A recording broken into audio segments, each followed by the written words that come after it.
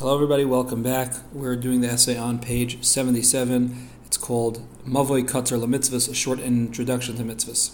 So Rabbi Wolbe begins the essay by saying, we don't have anything in this world besides mitzvahs, and that everything is included in mitzvahs. And what he means by that sweeping statement is what he's going to illustrate throughout this essay, that many core areas of our life would be deficient without the idea of mitzvahs, commandments, specific, definite things that we're doing to try to fulfill the will of Hashem.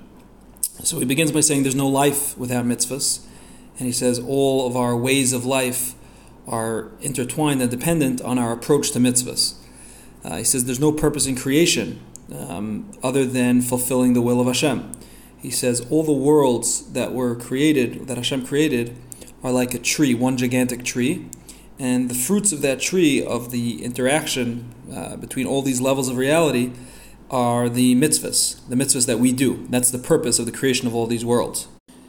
He says there's also no such thing as avodas Hashem without mitzvahs.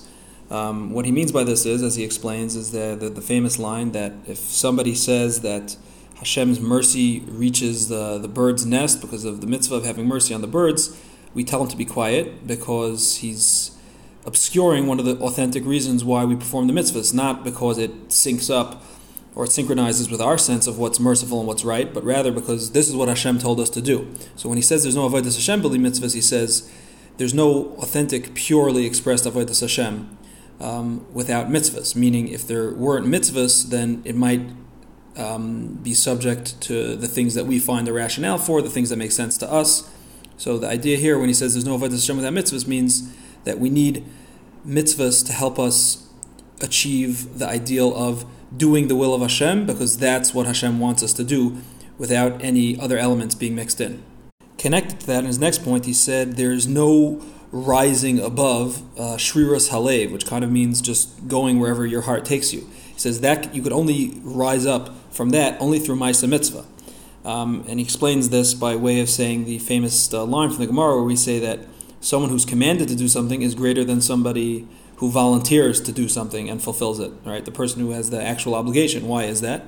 Because the person who's volunteering, even though it's a great thing to do, to volunteer to do something nice, at the end of the day, he can always put aside the work if he decides to, because he's just volunteering. It's not something he's actually obligated to do. Whereas somebody who's obligated to do something and fulfills his obligation, he cannot get out of what he's obligated to do. It's his destiny. And when he fulfills his destiny, there's something way more meaningful in that than somebody who's just doing something because he wants to do it, it seems interesting or good or fun for him to do.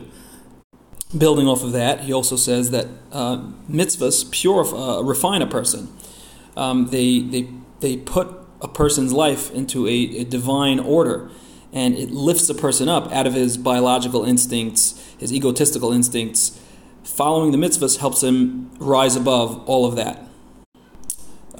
He also says that there's no hashgacha pratis and divine assistance without mitzvahs. We know that mitzvahs, the Torah is chock full of statements where it talks about how performing the mitzvahs and living aligned with the mitzvahs brings bracha and protection into the life of a person.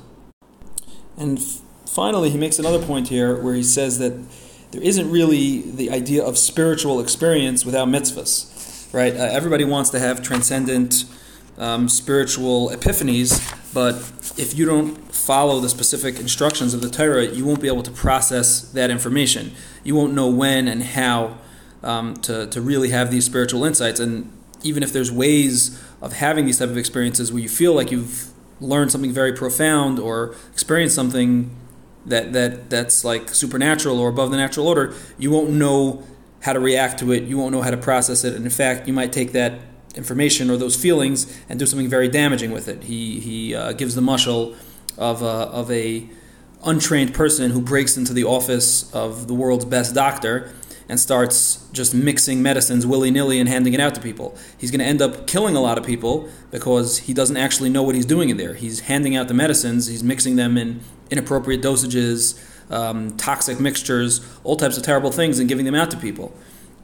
And that's actually causing a lot of damage. And the ironic part is it's the actual ingredients have the capacity to heal, but they're actually causing damage and death. The nimshal in this analogy is the idea that of somebody following their natural instinct towards wanting to have a spiritual experience, wanting to understand deeper truths about the world, and wanting to to share that information with other people, but not having the appropriate framework to express or process that information will actually lead people to destructive, harmful beliefs and going down a bad road of mistakes and misapprehensions. He concludes by saying that really what we've seen through all of this is that mitzvahs are the way we're going to achieve all the deepest and most profound things that we want to achieve in our life. But he concludes by saying that it's not always so simple to know how to do that. So he says when we know about a mitzvah and the ideal form of a mitzvah, we want to have that as our goal in mind and understand on our journey through practicing mitzvahs that we're trying to get somewhere and we're trying to accomplish a certain goal with our mitzvahs.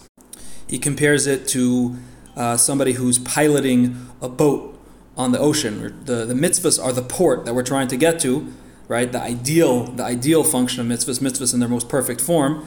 But in our journey of practicing mitzvahs, we're trying to get to that ideal. We're trying to pilot our boat, and requires a lot of wisdom and a lot of planning, right? He ends off by talking about all the many mitzvahs that we do on a day-to-day basis, benching and saying Kriya Shema, and he points out about to actually reach the ideal, even though we do these things every day, we do them in a haphazard way without really thinking, and to get to their ideal form, it takes a lot of work and it's a lifetime of effort, but it can be incredibly rewarding. It's a very rewarding journey. I know this was well over 5 minutes, so if you listened all the way to the end, thank you very, very much, and we'll see you again soon.